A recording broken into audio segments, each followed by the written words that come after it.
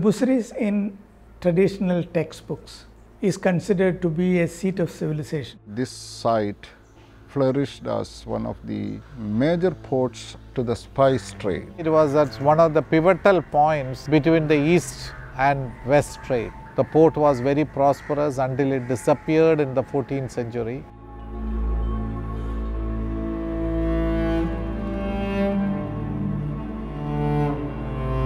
The mystery of India's ancient port of Muziris has captivated archaeologists for decades. Once at the heart of one of the world's most influential trading routes, and written about in 2,000-year-old Sangam literature, for centuries the port of Muziris was a hub of interaction between South India and Persia, the Middle East, North Africa, and the Roman Empire in the Mediterranean. The 2nd century map of the whole Roman Empire, in which Muziris is marked. So Muziris was a reality, and Muziris was a port to which Roman ships were coming. So they came in search of pepper. Pepper was considered to be equivalent to gold. It was called black gold and all that. And pepper was such a fascinating item. The overseas traders were ready to take to any risky adventures to go to places for procuring pepper. Once hailed by Roman author Pliny the Elder as the first emporium of India, Muziris was known for its opulence, frequented by ships carrying spices, gems, ivory and silk. However, suddenly, in the 14th century, it was no more. Seemingly wiped off the map, the great port of Muziris disappeared without a trace. Some historians argue it fell with the decline of the Roman Empire. Others trace it to the devastating floods of Perea in 1341. To this day, there is still huge debate over Muziris's true location. In 2006-07, there was excavation started in certain parts, especially in Pattanam, revealed strong trade relations with the Mediterranean and the European countries, which led to the present discovery of the Port Muziris. I, as the director of Pattanam excavations, managed 12 seasons of excavations. So the excavations brought out a huge volume of evidences which speaks about the multicultural character. Nearly 37 cultures belonging to Asia, Europe and Africa. Here from 93 centimeters down, we were getting materials from all over the world. We have selected samples for dating, but from stratigraphic and typological evidence, we feel we are at the peak phase of the Muziris at this level. The excavations at Pattanam have unearthed many fascinating finds, from gold ornaments to glass beads to early Chera coins. In 2020, a rare Roman Sphinx seal ring, similar to the one worn by Augustus Caesar before he became Roman Emperor, was discovered at the Pattanam site.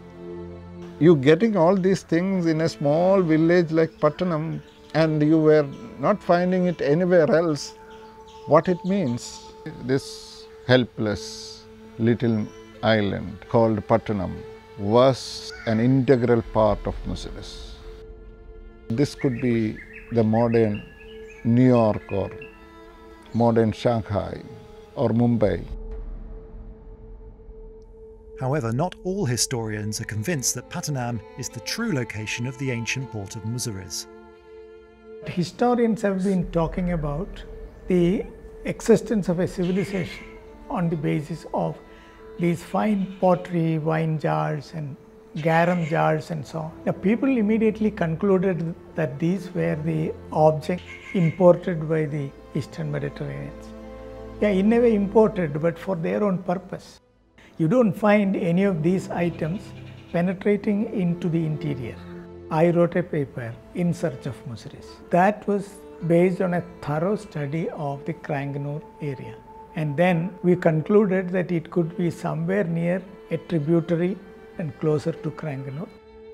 The controversy going on whether it's Pattanam is Muziris or Muziris is Pattanam. Looking at the historical records, Muziris is a very, very large area. So I think the whole area, which will cover both sides of the river Perea, could be part of the original Muziris. I strongly believe that much more history is buried below the ground. It had trade relationship with many ancient civilizations of the Middle East. Similarly, later all these Portuguese, Dutch colonial forces also came to the same place. So we had this continuous history of trade. It was following the mysterious disappearance of Muziris in the 14th century that the port city of Kochi rose to significance as a key centre of trade in this part of India. And to this day, Kochi and Muziris continue to share a close connection. In 2012, the Kochi Muziris Biennale was established as India's first ever biennial of international contemporary art, aiming to bring together the cosmopolitan spirit of modern Kochi and the mythical past of Muziris as a hub of global culture. Kochi and Muziris used to be receivers, and all the time it received not only culture, not only had the trade relationship, but we had all religious component. In a way, this is an ideal place, I would say, a secular place we could build or come together in this land. And that is one of the reasons I think the Biennale also play an important role. When we bring artists from around the world, Muziris is like mother for us. There is a kind of umbilical cord relationship with Muziris and Kochi. While the historical debate over the exact location of Muziris continues to rumble on, the archaeological evidence makes it clear that this part of India was a melting pot of global cultures, exchanging commodities and ideas over centuries. And although India's first emporium may have vanished from the map, its legacy can still be felt today.